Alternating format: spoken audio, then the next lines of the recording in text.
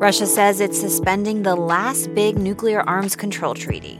It was one of the few ways the U.S. and Russia were still talking. Today, President Biden talks with NATO leaders about what to do. How much more dangerous could the world become? I'm Layla Faldin, that's Steve Inskeep, and this is Up First from NPR News. A leading crime fighter was committing crimes.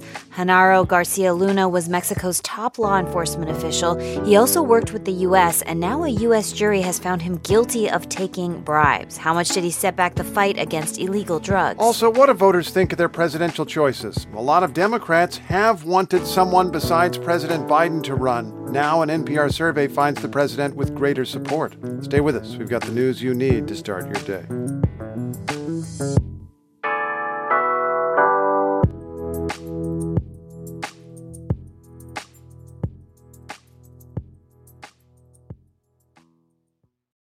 Support for NPR and the following message come from Capital One, the 2023 lead sponsor of NPR Music. Capital One, with the Capital One Quicksilver Card. Details at CapitalOne.com. What's in your wallet? Credit approval required. Capital One Bank, USA, N.A. An unhappy kid on the playground may threaten to take his ball and go home. But what happens when a world leader threatens to take his nuclear football and go home? Russia's President Vladimir Putin blames the U.S. for his invading army's trouble in Ukraine, and now he says Russia is suspending its participation in a nuclear arms control deal with the U.S. It's a decade-old agreement called the New START Treaty. Putin spoke in Moscow yesterday, and with its usual speed, Russia's legislature applied the rubber stamp today. So how much should we worry about the unraveling of a nuclear deal? NPR science and security correspondent Jeff Brumfield is following the story. Jeff, good morning. Good morning. What does this agreement do?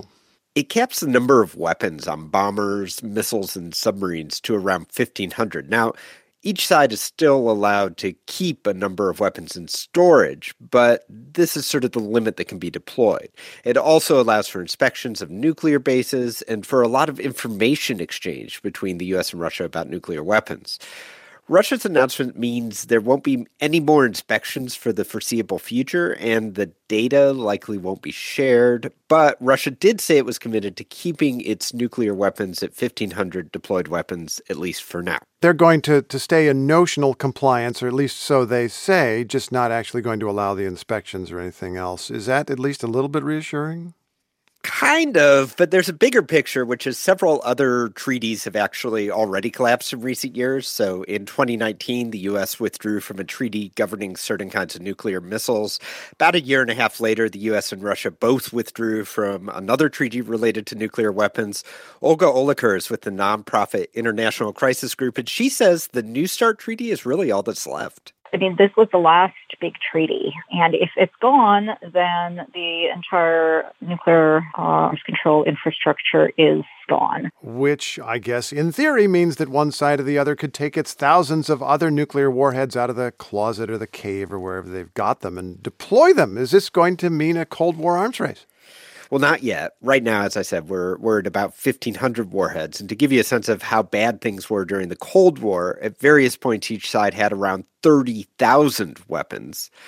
I spoke to arms control expert Lynn Ruston at the Nuclear Threat Initiative. She says that Russia doesn't want to go back there. They have historically always wanted to constrain U.S. strategic weapons because they don't want to be in an arms race either.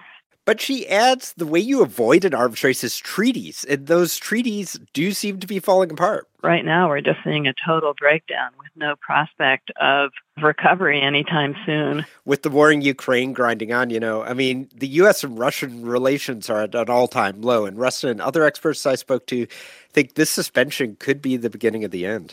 Jeff, you're the science and security correspondent. I don't feel secure when you say things like beginning of the end. What do you mean? I mean, we could return to a Cold War-like situation, except it would be a lot more complicated because now we have countries like North Korea, which have nuclear weapons, and China is undergoing a dramatic expansion of its nuclear capabilities. So getting new treaties is going to be even harder. NPR's Jeff Brumfield, thanks for the insights. Thank you, Steve.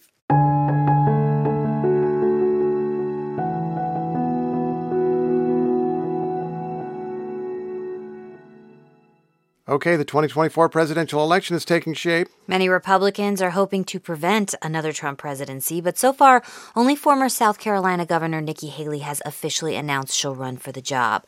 President Biden is also expected to announce he'll seek re-election in 2024. A new NPR PBS NewsHour Marist poll out this morning takes a measure of how voters in both parties feel about their prospective nominees. Domenico Montanaro has the numbers. He is NPR's senior political editor and correspondent. Domenico, hi there. Glad to be here. I guess any presidential election needs to start with the incumbent if he might be running again. How do Democrats and voters generally feel about Joe Biden? Well, Biden's approval rating has actually ticked up to 46%, with more than the 1,300 total respondents in the poll. And it's an even higher 49% with the 1,200 registered voters in the poll. And that 46% is the highest since March of last year. He hasn't been at 49% since the withdrawal from Afghanistan in August of 2021. And he's really benefited here from a rebound with Democrats. And in this hyper-partisan atmosphere, a president really needs his base shored up. One warning sign here, though, is that he's still lagging with independents. Just 36% of them approve of the job Biden is doing. Nevertheless, if he's rebounding with Democrats, does that mean Democrats are no longer looking around for some other candidate? Well, this really jumped out in the survey. There's been a reversal here in Biden's favor. Back in November, right before the midterms, we asked Democrats and Democratic-leaning independents whether they had a better chance of winning the presidency in 2024 with Biden or with someone else. 54% then said someone else. Now 50% say that their best shot is with Biden. The biggest shifts are coming from whites without college degrees, those who make less than $50,000 a year, voters under 45, and women who live in small cities or in the suburbs. All, by the way, are key demographic groups that helped Biden win in 2020, the kinds of voters that he peeled away from Trump and who made some inroads with these groups in 2016. And this is happening likely for a few reasons. First, Democrats had better than expected midterms. Secondly, Biden's State of the Union address had to give at least some of them more confidence in Biden's ability to carry out this message going forward. And this poll took place after his State of the Union address. Third, these are Democrats and independents who lean Democratic, so they're already open to Biden's message. And this is likely part of the normal coalescing around a nominee as it becomes more and more apparent that Biden is going to run for re-election. Really interesting when you say whites without college degrees. That's a group of voters that Biden would argue he specifically is good at attracting to the Democratic Party compared to some other people. But what about Republicans? How are they looking? It's not as rosy a picture for Trump, with Republicans and independents who lean their direction. 68% have a favorable view of Trump and a quarter have a negative one. That doesn't seem too bad, but it's a net 27 points lower than Biden is with Democrats. It's the worst score for Trump among Republicans and Republican leaners since September of 2016, and it's worse than how potential Republican voters view Florida Governor Ron DeSantis. When you dig into these numbers, we get a pretty good idea of who potential Republican Trump and DeSantis primary voters are, and they're like mirror images of each other. Trump does best with white evangelical Christians, whites without degrees, those who live in small towns or rural areas, and lower income voters. DeSantis, on the other hand, is best liked by college grads, those who make more than $50,000 a year, people who live in big cities or the suburbs, and Republican-leaning independents. So we see some pretty clear lanes here for them and could point to a protracted Republican primary if DeSantis does decide to get in. NPR's Domenico Montanaro, thanks so much. You're welcome.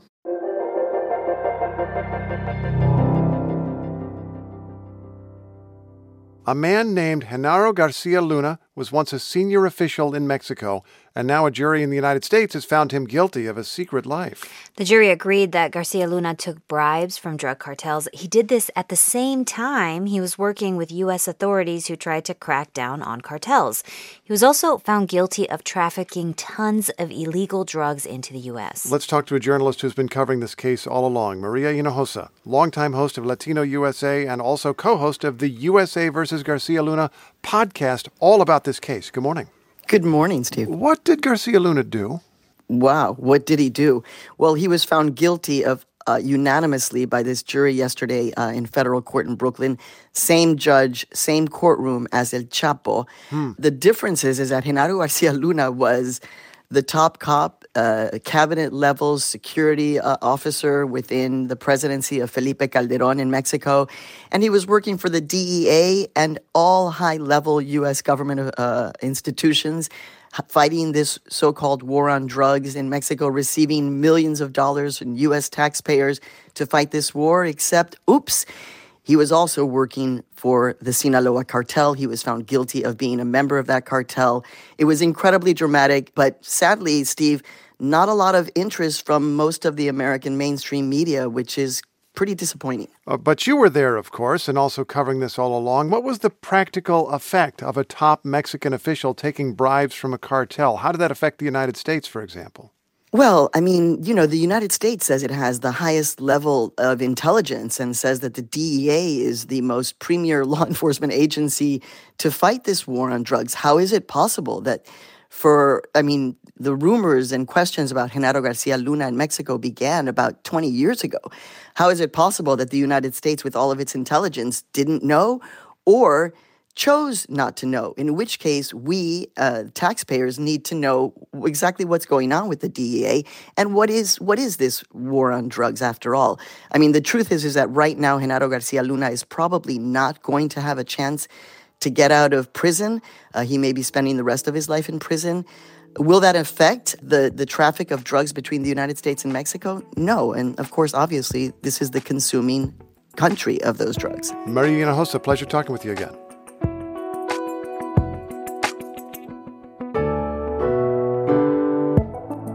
And that's Up First for this Wednesday, February 22nd. I'm Steve Inskeep. And I'm Leila Fadel. Up First is produced by Julie Deppenbrock and David West. Our editors are Alice Wolfley and H.J. Mai, and our technical director is Trey Watson. Start your day here with us again tomorrow. There's a simple way to explore the vast world. I can't say that any other way. The vast world of public radio shows and podcasts. NPR One. You hear stories from the station in your community. Also stories from across the country and around the world.